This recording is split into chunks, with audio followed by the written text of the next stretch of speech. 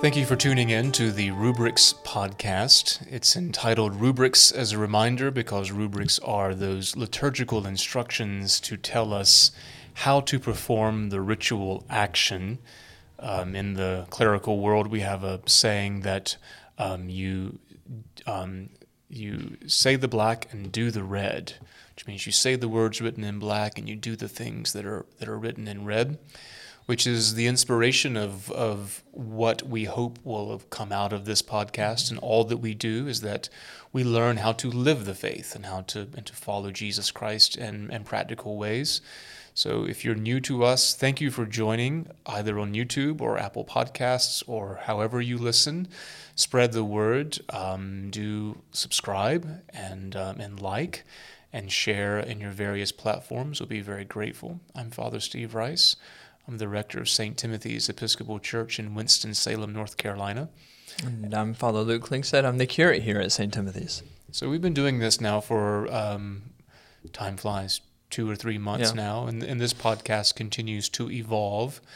I mean, of course, it's centered, somewhat to the members of St. Timothy's as a supplement to formation, but we hope to always have the topics broad enough that if you are not a member of this parish, that it may be edifying to you, and we are certainly glad that you are here.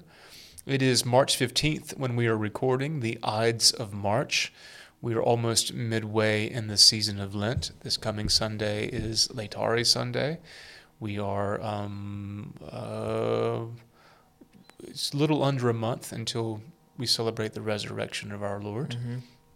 Your ordination to the priesthood is a month from tomorrow. From today. From today, that's right. 1 month to go. And you just came back from a trip to New York City. I did. Not as an ordination retreat, but as a family retreat. No, as a celebration of 5 years of marriage, which will be in May. And our first child is coming in August, and we found out it's going to be a boy. And so we had much to celebrate. So Chloe and I went to New York, and mostly it centered around food and coffee, and we saw a Broadway show, but it was a good time. And we even saw some snow while we were there, then brought it back here the next day. Well, when priests go on vacation, we always ask the following questions.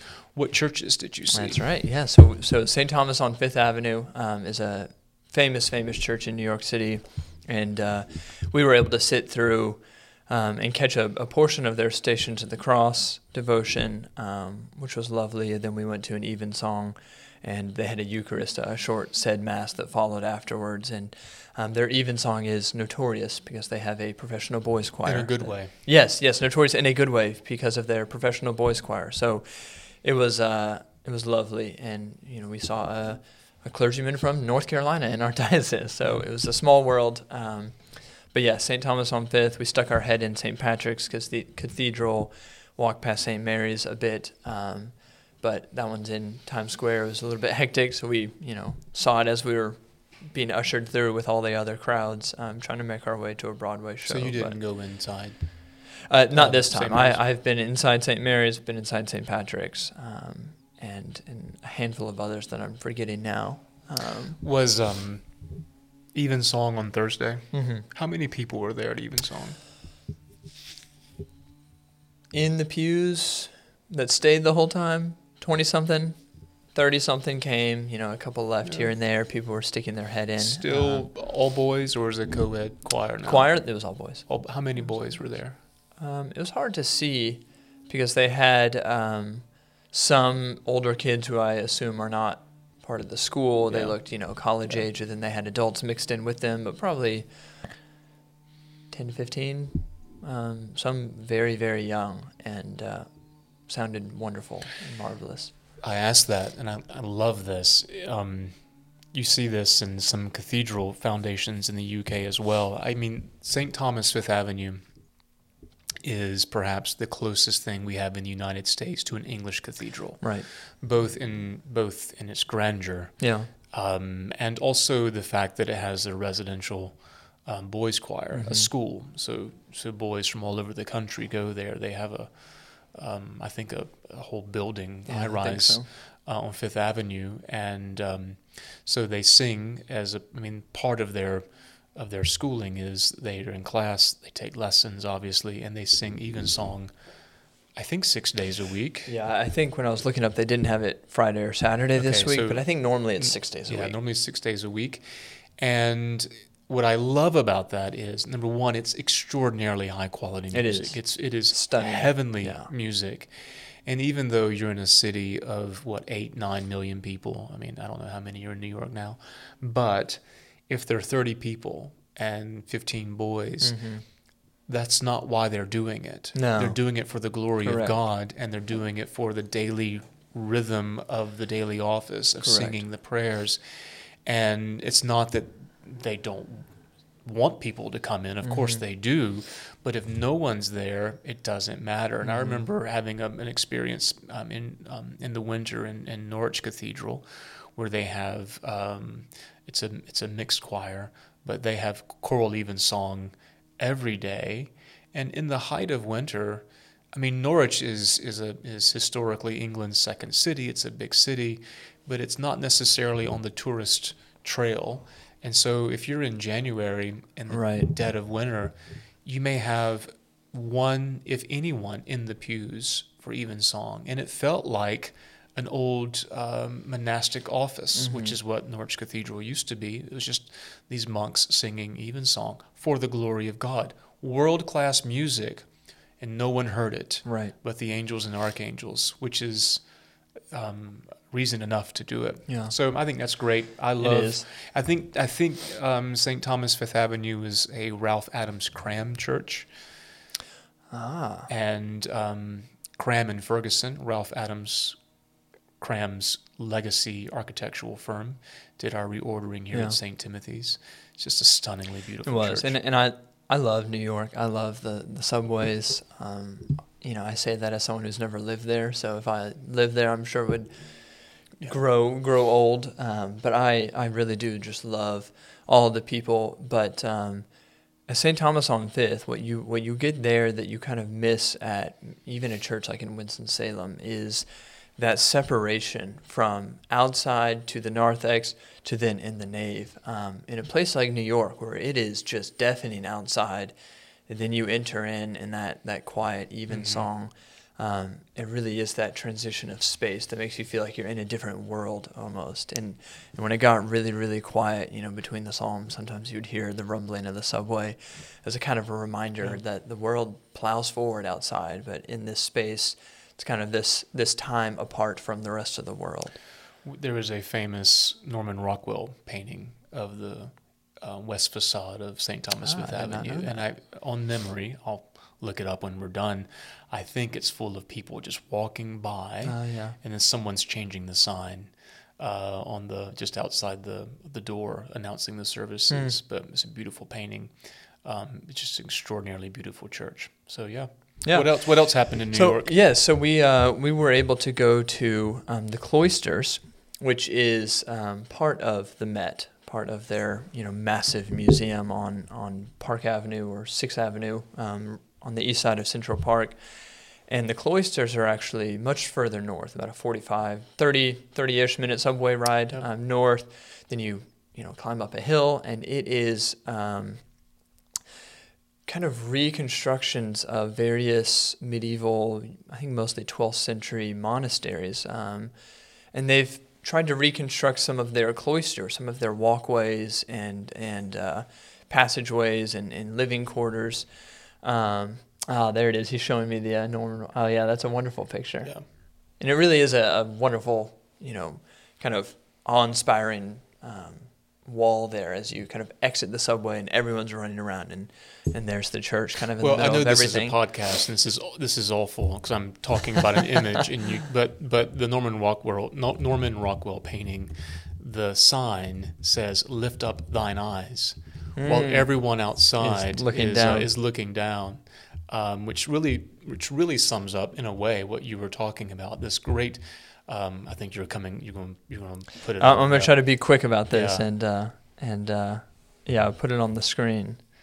Doing this on the fly is always a recipe for disaster, but we'll see how this goes. There we go. And there it is. We'll see. I'm about to put it live, and you'll have two other pictures that I'm about to point out behind it. But there it is at the center, and you see all the people looking down, and the church worker changing that sign. I don't know how well it'll show up on people's screens, but if you look closely, you can see the lift up thine eyes. We'll put a link to this picture on in the show notes for the Apple Podcasts and everything else. Sorry about that, but it's a beautiful painting. So just Google Norman Rockwell St. Thomas. St. Thomas, and it's a beautiful painting. Sorry, relics at the cloisters. Yeah, so the cloisters, it's a medieval art exhibit, and they have predominantly religious art, and the Met has its own kind of medieval section. So we're walking around there, and I'm going to pull up these two pictures, and they have all these reliquaries, and I don't know, for whatever reason, I just kind of made the assumption, reliquary, relics not in it, they've been moved, and I look closer, and sure enough, the relics are still in here. And so the one on the left here is a cross, and it has various rocks that look like jewels, is what the sign said. And in between all of them are various relics, and most of them were unnamed. But there's a small wooden piece where the arms meet, and it has a relic of the true cross. And on your right, this one was actually at the Met, and it is St. Mary Magdalene's tooth. And if you look closely, you can kind of see it in that little cylinder in there. And I was kind of struck by all these people who were reading the sign and kind of pointing it out to the people around them, like, oh my goodness, look at relic of the true cross, Mary Magdalene's tooth, how interesting. And it kind of hit me that these are in churches all across the world, various relics. Churches have always had relics. Nobody's flocking to the churches to see the relics, but when they're here at this museum, people find them fascinating. People were talking about them, taking pictures of them, taking pictures of the sign. People who probably are totally unaware that there are, several churches close to where they live that probably have similar relics. I'm trying to see on the glass. I cannot see. Which one, the right or left? Both. I cannot see the print of your lips on the glass, where I'm sure you reverence the relic at the museum. Yes. I'm sure no it's kissing, there. but crossing myself. I'm sure it's there. I just don't see it. That's right. Yes. I would have probably been dragged out by security for placing my lips on the sensors or whatever. But it did strike me as a little strange that it's behind these glass walls, kind of taken out of its purpose, which is adoration, and now it's just a spectacle. And I think when it is coded two different ways. In the museum, it is a spectacle. It is coded as something to just look at for 5 minutes and think neat and walk away. When it is in a church, on an altar, or brought out in front of the people and venerated, it is coded religiously. And I was kind of struck by that dramatic difference, that if this was on an altar and was kind of with an expectation, carrying with it an expectation of reverence, that I'm not sure the people would think it was as cool as if it was in a museum, because it's demanding something of them. It's trying to get them to respond in a certain way. When it's simply like a TV program in a glass case for your viewing pleasure and move on with the rest of your day, people find it interesting or fascinating. And I think that is simply a small microcosm of religion in America today, and it's kind of become a spectacle almost. The music is good because it's good quality music, but the worship element of music, not so much. We don't necessarily want that. The relics, they belong in museums, not on altars. All of the artwork that religion has done, as I'm walking these hallways looking at all this artwork that still exists in churches today, but people aren't flocking to churches to see it. They'll go to the museum. I think that is telling of where the church sits in society today. Well, yes, and I think a parallel you can draw is museums have collections. Correct. They collect things. Correct. And I think the temptation in religion is, and this goes back to the gospel reading today at daily mass, I think, and what we've been hearing in the gospels, throughout this season, is that following Jesus Christ is not about collecting stuff, either collecting opinions or collecting doctrines or even collecting practices. It's about a transformed life. Yes. And all of those things I mentioned, doctrines and disciplines and rituals, all of those are aids to help us live out that transformed life. Hence the title of the podcast in our parish newsletter, Rubrics. Here is some practical. Here is how we do it. Yeah. But it needs to be. The gospel today was, it's not what goes in a man's mouth that defiles, it's what comes out. Yeah.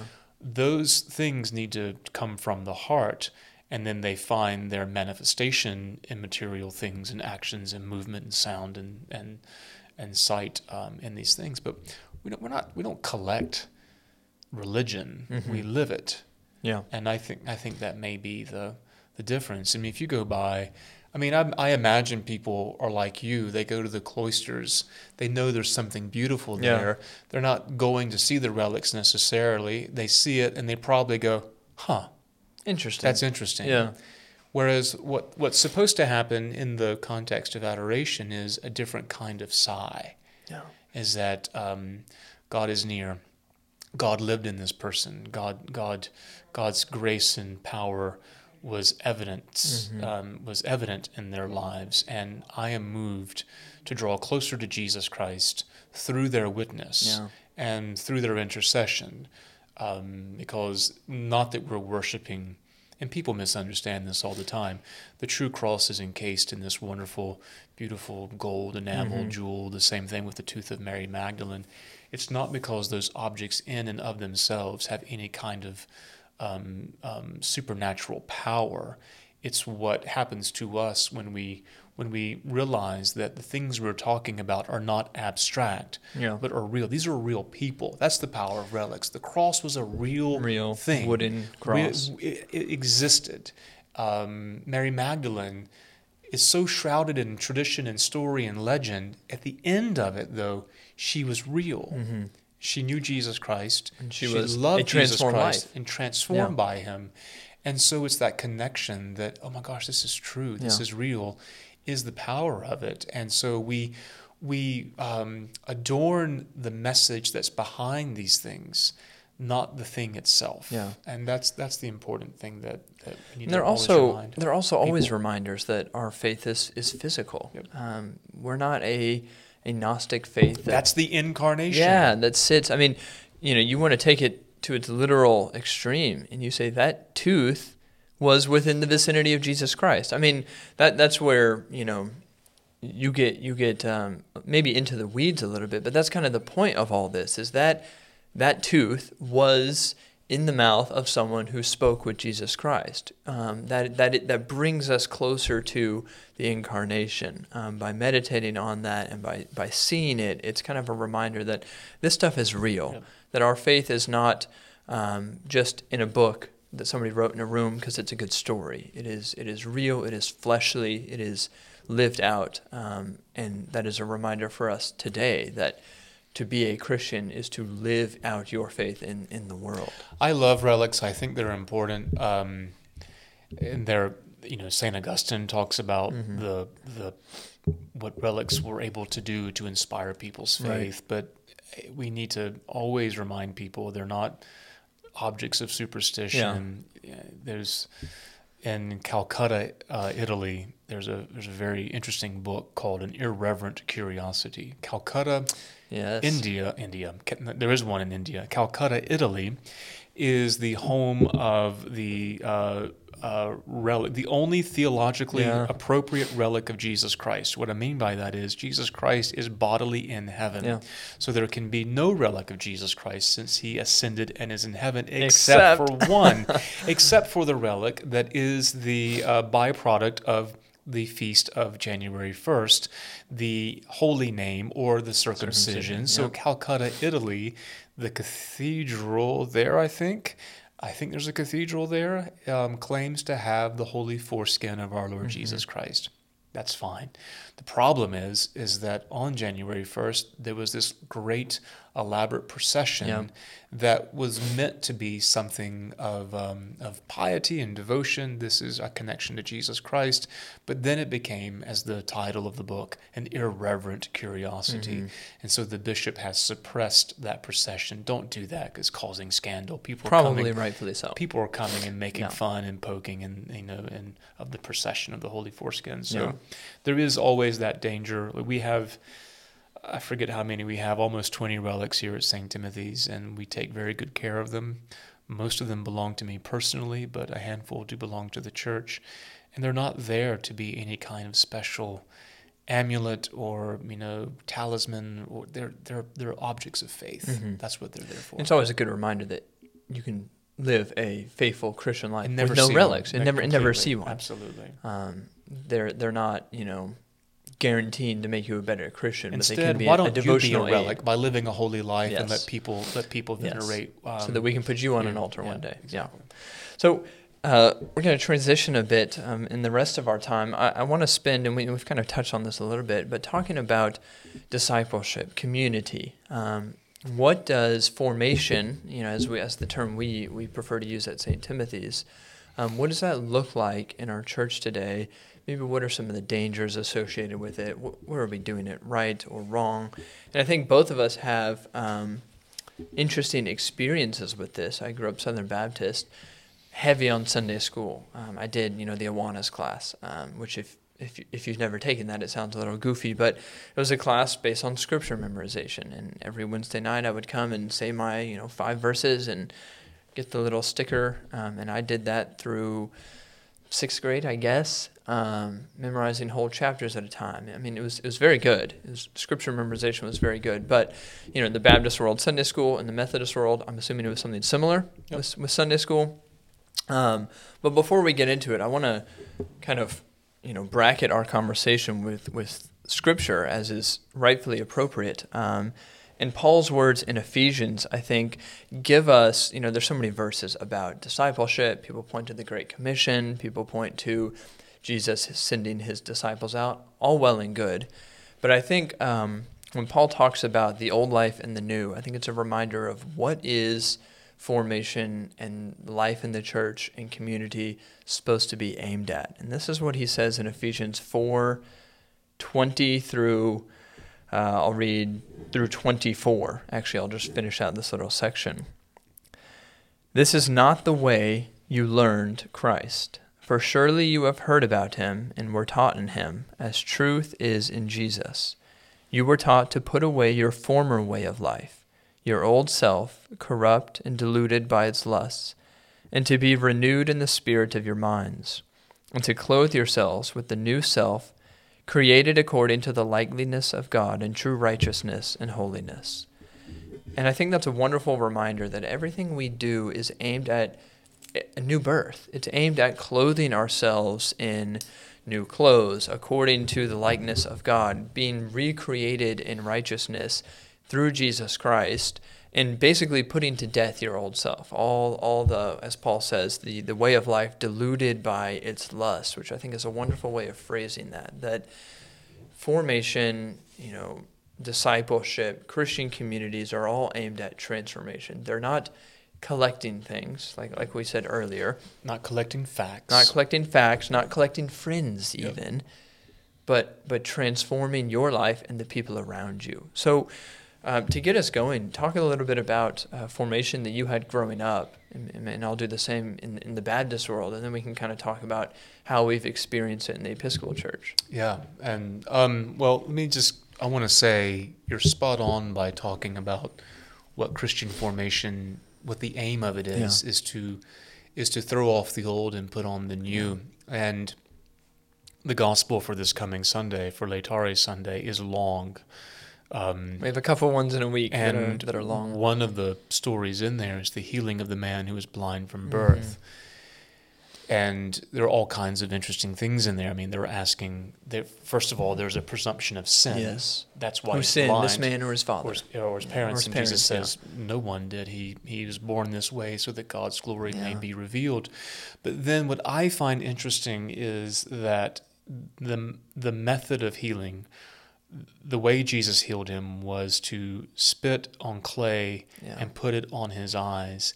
And when I read that, I immediately am reminded of the creation of Adam from the clay, from the dirt. So this man is an image of being recreated now in the image of after the new Adam. And that's what formation is. Formation is to be created anew in Jesus Christ, and not simply to pass a test, not to have an aptitude on biblical names and places or theological ideas. As important as those things are, biblical literacy, theological literacy, important. But again, the illiterate peasant who is formed in Jesus Christ is perhaps formed than someone with advanced degrees in these subjects, but has had no change in their life, no orientation toward the beatific vision, all the things that the Gospels talk about. And I think, going back to how we're not bringing up our childhoods to dunk on our churches of origin, it's just to give context to what we knew and how that helps inform what we're trying to accomplish now. Is I think that well-meaning people thought that formation was simply to present facts and then to give you the opportunity, give the student in Sunday school the chance to give them back, to regurgitate that.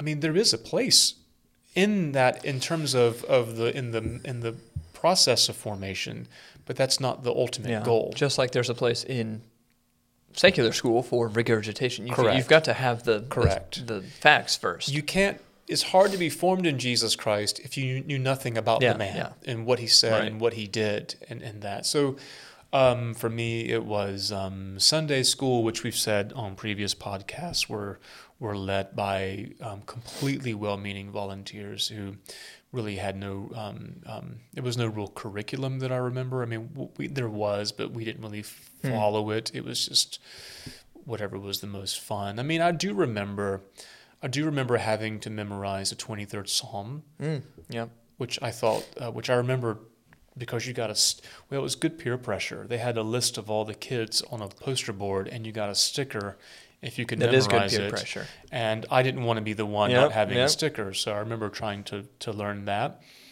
I remember learning Old Testament stories. Like I remember Moses in particular. And the flood, maybe. Yeah, and things like that. But beyond that, that was about it. My Methodist confirmation preparation, I thought was not bad.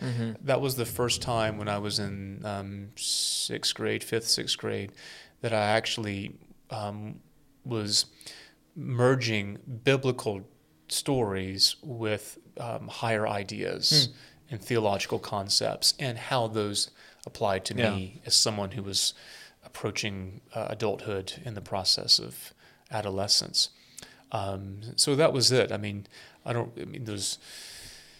was no catechism we had to learn or to repeat. It was sort of osmosis, but it was all right. Yeah, mine probably yours, similar. I imagine, is more robust. It was. We had a big enough church that I'm sure there was curriculum. My mother was my Sunday school teacher for a while, and did a wonderful job, obviously. Clearly. But then by the time you get to middle school youth group, then you've got your youth pastors, and they're kind of doing their own thing. But the thing I think that I always thought took for granted, but was done well, was the merging of smaller groups with a broader sense of community. Huge mega churches, you kind of have to do that or else people get lost. But I had, my small table group with a leader there. We were part of the middle school youth group or the high school youth group when we had our, youth pastor there, which was part of the broader. I mean, you kind of have these steps. And that was good to kind of form some community. But like I've talked about before, the reason I left the Southern Baptist Church is because I wanted something more. I felt like maybe it would just stop at the facts, or just stop short of something more that I was searching for, and that was, a whole other story that I've told before. But I do think you're right that, I look at so many of the kids that were in formation with me or in Sunday school with me, and there was a disconnect somewhere that couldn't quite be filled, whether that was they got the facts but they didn't have the transformed life, or in some cases, there would be people who would want the emotional transformed life but had no time for any type of actual intellectual engagement with the facts. And I think what Paul speaks about here, which is so helpful, is the way that they are supposed to go together. We put away our, delusions of lust in the old self by focusing on Jesus Christ. There is that emotional transformation. And, Paul is no stranger to intellectual doctrine, but every time he uses it or rebukes false doctrine, it's all in this aim of transformation. Yeah. They kind of are married together, and ideally that is what formation is supposed to be. Yeah, and we see people all the time. I see people all the time and talk to them who they want to grow in their faith. They're insecure in their biblical and theological knowledge, and there's always someone in their life. Frequently, it's a relative, often a spouse or some relative or some close friend who is antagonistic toward the faith, but has more biblical knowledge. Mm-hmm. And so these folks feel inadequate to have a conversation, and then oftentimes they end up they weaken their practice of the faith because they feel like they don't know enough, and this person clearly knows more than me, right? And they're telling me these things are wrong or bad. I see that element. The other thing that we see, in terms of but the point is, the person who's making those critiques is not living a transformed life. Correct. It's not a grasp of Christianity. Yeah. It's a knowledge of facts, and they're able to take advantage of those who don't know them and manipulate them. And the other thing that happens is that we see are people who have been able to accumulate verses, and then they can now use that to whatever has transformed their life, whatever political ideology on the right or the left. Right. You can always find any kind of proof text and just put it up there. Yeah. And which is why you see people on the right and left doing that all the time. All the time, and it's maddening, and that ends up weakening the whole Christian message because people who aren't looking to have a dog in that fight are seeing the same texts being used in opposition, and then that's chaotic and not helpful, and so they move on to something else. So that is the issue with just simply putting the expectation of what formation is to have a notebook full of talking points or verses. The goal is to be able to see the world and live the world through the lens of the words and life and death and resurrection of Jesus Christ. And so not that you just can open up a book and pull out something and apply to it, although that is helpful. But an example would be like when Pope John Paul II, theologian, philosopher, well-trained, when he would meet Mother Teresa, who was no intellectual lightweight, don't get me wrong, but I'm certain did not have the same academic credentials. Right. Do you think he was going to dismiss her because she didn't have as much training as he had? Absolutely not. She was living it, and she saw the world so powerfully through the lens of Jesus Christ. She was teaching the world. There are all kinds of saints that the church remembers that we call doctors of the church who are not formally trained necessarily, but their writings are so sound and so helpful for transformation that they're given to us and commended for us to read and absorb and do that. Formation is being sort of covered in all of this, covered in this clay of grace that we emerge a new thing. And I was struck Sunday night. My children come to evening prayer, evensong, and benediction. That's just something that they do. And they've got youth group after. They've got youth group, which makes it very, very easy and convenient for them, which is the point. But they like to pick on me on the chants that I sing. So they like to pick on me on how I do "O saving victim," and then one of the lines in the collect for Corpus Christi, there's a big drop in the chant, and they love to Walk tease around me the with- house mimicking it. They walk around the house mimicking it, and they walk around mimicking the "O Salutaris." Yeah. What happens is, though, without even knowing it, they know all They the know it, words. yeah, They yeah. know the entire liturgy, and so now that it's a part of them, they can draw on that to now understand something about the Holy Eucharist. Mm-hmm. And so it's the idea of not saying, "I want you to remember this, I'm going to teach it, go memorize it, and bring it back to me," is without trying to memorize it. They have. They've been exposed to it so much, they know it. Mm-hmm. And now they can apply it. It's like learning a language by immersion. You just pick it up; it now becomes a part of you, and that's the thing that we talk about in formation. That if you come to formation once every 6 weeks, or you pick up your Bible here and there, it's better than not doing anything. But it's like trying to learn Spanish by Yep. I don't know, doing an app and following it. Once 4 a or 5 month. once Yeah. a month. You might learn a word or two, Yep. but you're not going to speak the language. And you're not going to understand You're not it gonna for understand what it is. it. Yeah. Well, let's get, I guess, specific for a second. I was jotting notes and just thinking about what are the problems we see today in our church, broadly speaking, all of the different churches, but also maybe in our Episcopal church. What is hindering our formation? And what is hindering, transformation in Jesus Christ? Specifically, when we talk about formation, outside of, Mass, even though that is a formative experience, but when people talk about Sunday school or formation or things like that, it's usually referring to the extra things that happen outside of, our worship activities. What are some of the hindrances or problems that you see? Because I was writing down some notes, and some of the things that I was noting is we've lost a lot of our community. Part of what makes formation easy is when you have a strong community around you. And I think part of that was COVID, kind of dividing up some of those lines and being separated for a time. It makes it hard to be transformed together as a people group when you don't feel like you're actually part of one body. And part of that is, has existed for thousand years now, that the divisions in the church make it hard for us to see ourselves as one body. Part of it is just our individualized society kind of isolating us. It makes it hard to grow together as the body of Christ. Some of the other things I wrote down, and this is not a new phenomenon, but biblical literacy is very, very low. And I always think it's funny that you think hundreds and hundreds of years ago, I was at these museums in the Middle Ages when people didn't have Bibles in their home that they could read, but the artwork formed them in the faith.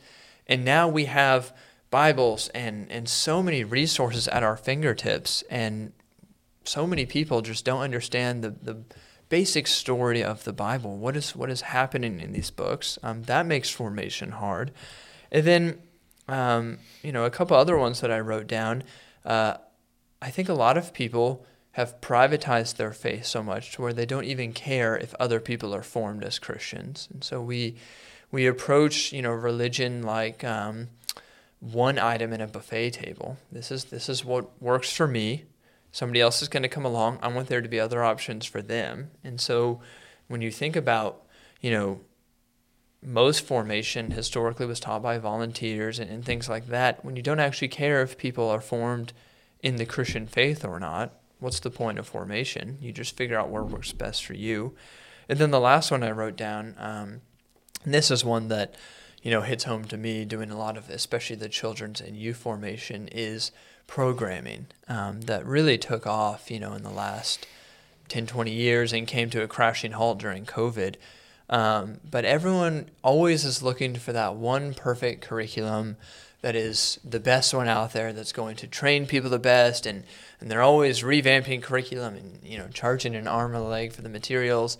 And I always find it interesting that we've been forming Christians for thousands of years, and this curriculum just started existing 10 years ago. What makes us think that that is the only way to form Christians now. But it goes back to what you were saying. When we get so obsessed with our curriculum or our programming, really the only thing we need is to be faithful and to show up and to actually focus on Jesus Christ and expect to be transformed. I mean, I tell my youth this all the time when they're talking about studying the Bible. I said, it really doesn't matter what curriculum or format we follow. It matters if you're faithful, because everything will eventually fall into place. You don't have to cram everything, all the intellectual facts you need to know in 2 years. That's impossible. But you can be faithful and have that turning of your heart and mind toward Jesus Christ. All the intellectual pieces will fall into place. That will come. I mean, people, I think I've said this maybe before, I don't know, but the in my office, there's not a piece of the wall that's not covered in some painting picture or something. And I have all these prints from the 19th century Vanity Fair portraits, and they're all of religious figures. Mm-hmm. And what I tell people frequently when they're talking about youth or children's formation and, what the church can or should or is not doing, I say, you know what all these individuals on my wall have in common? All these holy people the church remembers who influenced the church. I said, none of them had a youth director. Correct. None of them had a children's director.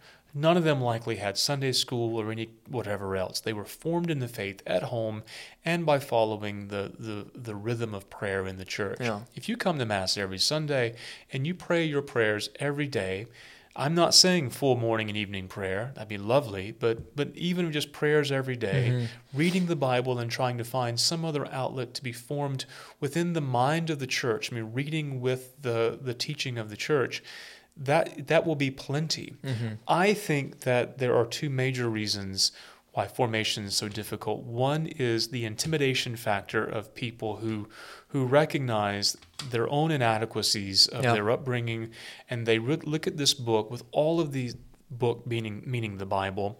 All this is a massive volume. It is. And I think they believe that they have to know what every single book means, what every story, how it matters and how it comes together. And frankly, I think they think that horse has left the barn. I'm too old. There's too much to learn. I don't have it in me, and I'm not sure I care that much. Yep. So it's the intimidation factor. I can't do it. It's crippling. So crippling. I'm not going to try. So there's that. The what compounds that is the low expectation the church has given on that for generations, and I think the Episcopal Church really needs to repent of this. Notoriously bad. By saying that by sort of downplaying the idea of reading the Bible and again, we're not knocking Bible memorization. What we're saying is that's not the end result of formation. It's a tool in it. This lovely church here, which I'm so very, very fond of, there is no real tradition of adult Sunday school. There are no rooms that were established for adult Sunday school.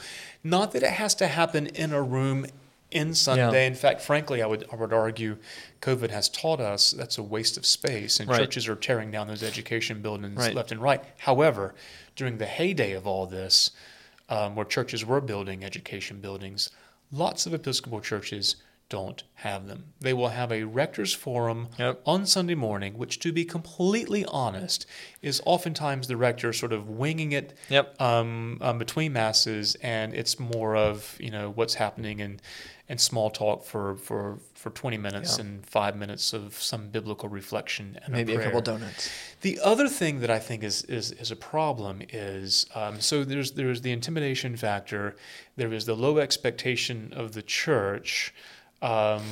Probably the low expectations come from a realization that people are intimidated, and you do not want to alienate these people by raising the expectations and they'll quit coming. So if every parish church, for instance, was so well endowed financially that it did not matter if people gave a cent, then they could have the confidence to be able to say, this is what Christian formation looks like, and here's what we're going to do.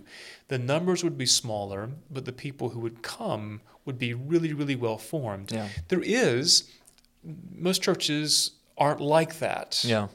And so there is, again, not to be crass, a business model here that we recognize that we want to have people to come into our churches to fill our pews, to have transformed lives.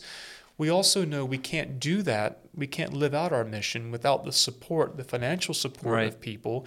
And if we give them what they don't want to the degree they don't come, they don't give, the church shuts down.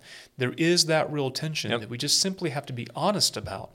And I remember working in churches where on the Wednesday night formation, there'd be a dinner. Everyone likes a dinner. At least they did before, once upon a time in the church hall. And this wasn't here. This is in another church where I once worked. And then there would be education offerings after the dinner. They were all non-religious offerings. They were like crafts, or they were, it was like bird watching, or I'm just throwing out examples of things they were like. And there may have been one.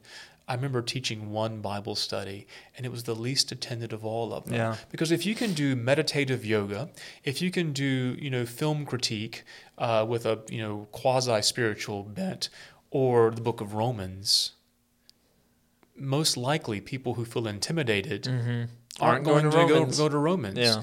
And but the place may be packed. Yep. And people are buzzing and posting about how wonderful this is. Look what we're doing, and that just simply feeds the beast. It does. That's the programming. That's the that I think programming, we've become obsessed with.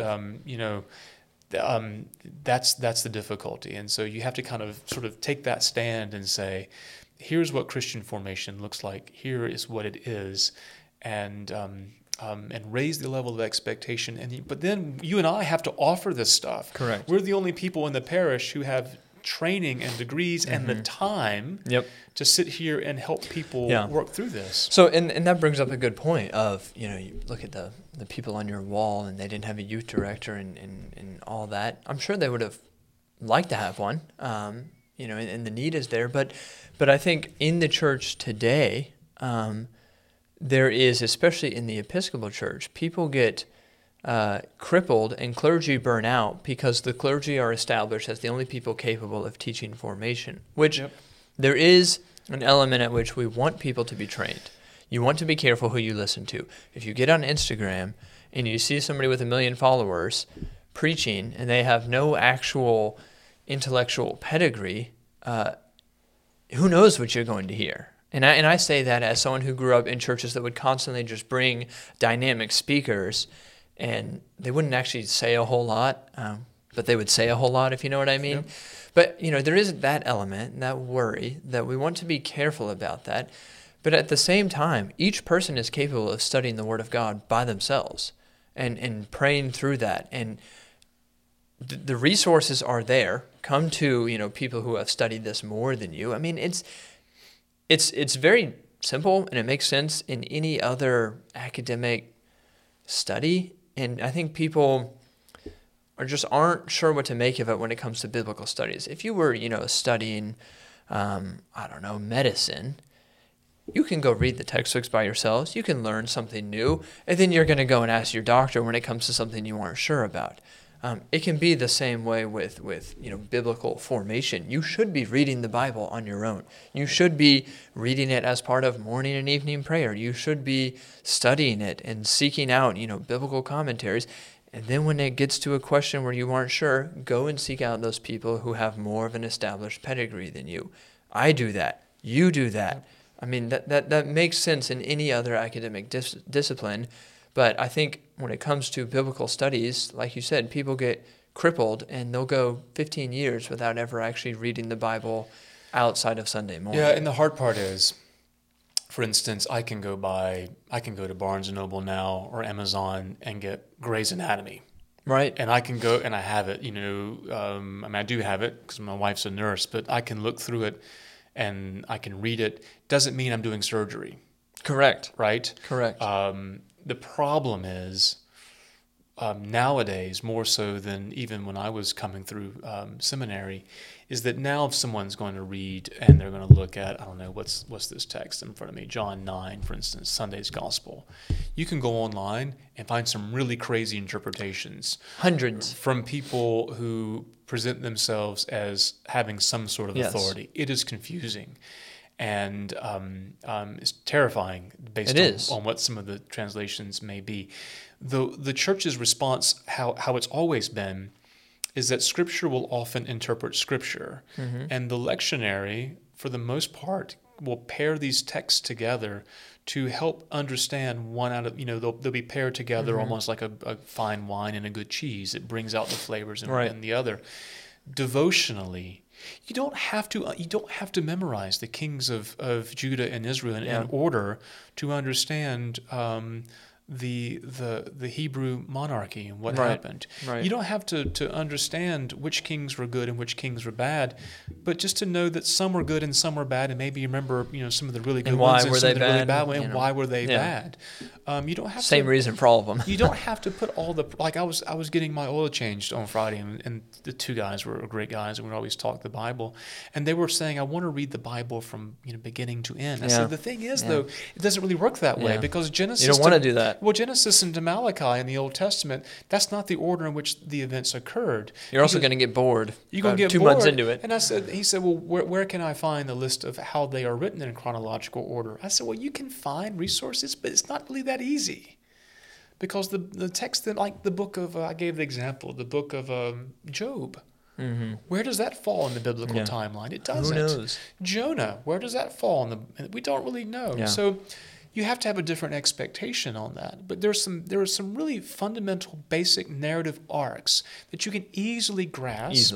And then once you understand those, then the whole, once you have that vine, all the sort of branches kind of fall into place on that. And this is why biblical studies within within the tradition of the church is so helpful, because when you come across that Instagram video or that Google result, and you're thinking this seems like a crazy interpretation, well, go and see if it matches with what the church fathers taught and what the church has always taught. It might be a crazy interpretation, or it might be perfectly in line with tradition and something you've just simply never heard of, and that can be an opportunity for growth to you. But yeah, you're absolutely right. Well, the general narrative arc, you read the Bible at home. It's so simple, but I think people really struggle with that. Read the Bible at home. Study it in conjunction with your local church, your local priest, but read it at home. You need to take some ownership of that. Whenever this is maybe a helpful comparison, it's not apples to apples, but when you're, for instance, if you're paying attention to the Supreme Court cases that are coming up, both the attorneys who are making an argument, but most definitely when the justices issue an opinion, it is always based on commentary. Commentary being precedents. And if you're looking at the constitutional issue, they will go and say, well, what did Jefferson and Adams write about this? What did the Federalist Papers say about this? And they're trying to find the context of what was going on when these things were written. And when we read the Bible, that's what we do. We're going to see, how has the church always understood this? Because of this fundamental principle that is easily forgotten but shouldn't be, is that the church produced the Bible and not the other way around. If we say the church is getting in the way of the Bible, we're completely misunderstanding the nature of the Bible itself. It is the church's document. The church existed before Matthew, Mark, Luke, and John, Acts, Romans, all of that existed before all those things. And so it is dangerous to say, I don't need the tradition, the interpretive tradition of the church. And we can say the interpretive tradition of the church for the first 1,000 years to be safe. Before there were significant divisions and splits. Because we have to take seriously the splits of the church. Completely. But you got a lot of tradition before that. We've got a millennium of tradition that will be that's not to say we can't use and shouldn't use things after that, but it's a safe place to start there to keep us within the realms of what is an authentic traditional interpretation. We've got about 5 or so minutes left. And it might be helpful to just talk about formation here at St. Timothy's.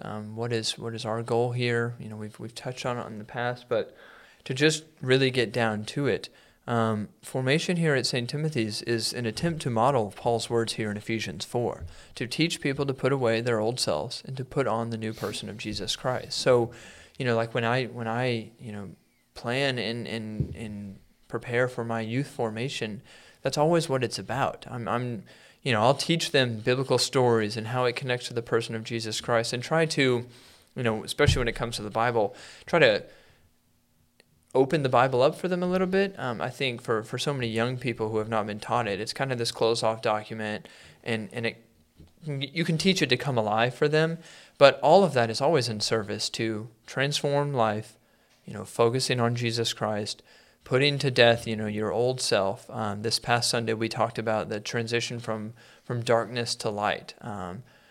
That's kind of the Christian life, is an attempt to put away all of the dark recesses of our soul that cloud our judgment, or as Paul says, that are diluted with lust, or lusts of sin, and to put on the new person of Jesus Christ. When we do adult formation, it's centered around Scripture, tradition, reason, and Christian community. All of that is in service of trying to transform people's lives. When we do children's formation, it is simply a response to what is the most practical and useful way to teach families to transform and bring up their kids in the Christian life. There is no perfect curriculum for that. There is no, you do this and it's going to guarantee you're going to have, faithful Christians in 10 years. No, the only faithful way to do it is to show up to church and to be part of that Christian community. That faithful, repeated, entrance into Christ's body, that's how you're formed. And so, Baptists still do Sunday school, although a lot of them have, really, really hampered that.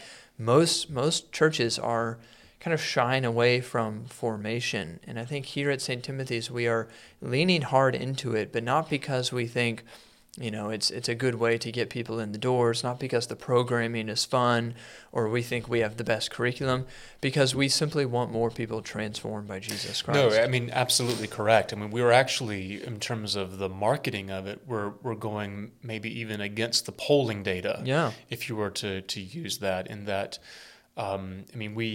we've taken a stand that we want families to learn together, yep, if as much as possible to do that, and that Christian formation is not child care with a moral story. Correct. That is the main thing, because we've done that and we've seen what that gets us, which is nothing. And while we want everything to be fun, because the Christian life is a joyful life. Yeah. We're not about entertainment. Yeah. It doesn't mean that there's not that. I think we're very, very entertaining individuals. Absolutely. Lots of people disagree with that. I think we're a lot of fun. But our goal is not to do a dog and pony show. Yeah. We're not that we're trying to make it boring at all. Yeah. Because we understand that you've got to pay attention to receive this. So we get that. But what we try to do here is also to recognize the world has changed, and we don't live in a small town village. People have lives, and they're busy. And while I lament a lot of that, I live it myself, and so I can't be hypocritical. And as we've said here and elsewhere, like for high schoolers, middle schoolers, we want them to be involved in extracurricular activities. We want them to be good Christian athletes, good Christian band members, good Christian club members, whatever they're doing, Absolutely. good Christian scouts. We want that primarily. So we're trying to find as many ways as we can to make it normative for people to engage their faith, read Scripture, learn how to pray on a daily basis, and to make that expected, and to draw them into it. So we do. I think it'll catch on eventually, but our St. Timothy's Ordo, where we list on a calendar every day, most every day, the sort of the readings, how to do the prayers. There's also about a 200-word reflection that you and I alternate each week writing. It's not deep, but it's something you can read, just on your phone, having your coffee or whatever, to maybe engage that text just a little bit more than otherwise. Our Wednesday night formation, which we're now really marrying tightly to guilds and societies to make it that community also a necessary part of a transformed life, because we're not made to be alone.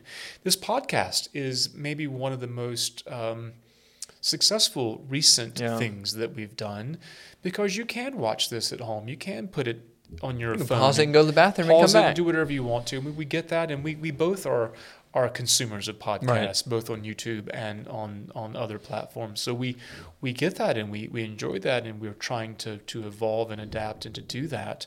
We're also talking about, we've had a couple of trial runs during Advent and Lent just to see if it's going to work, of now taking Bible studies in people's homes, Right. and where you invite people to your home for a Bible study, and we'll help lead that. We're just trying to figure out logistically how do we expand that with just the two of us. And of course, there's always other things that we're doing to communicate the Christian life. But the main thing is to communicate this is a life in Jesus Christ, and not just simply the ability to regurgitate facts and figures and pass the test and we're done. And my final comment is, when I first began my priesthood with an older generation, and we talked about formation, they honestly viewed confirmation when they were a teenager as their graduation. Yep, that was it. Because the prayer book if you take the prayer book out of context, the old prayer book, the parents' job was to make sure their children were prepared for confirmation, and the godparents. Yep. And once you've done that, then I've done what I said I would do at baptism. Well, that's the letter, but that's not the spirit of it. And so they felt like I've graduated. I'm done. You cannot teach this old dog a new trick. Nonsense. Don't believe it at all.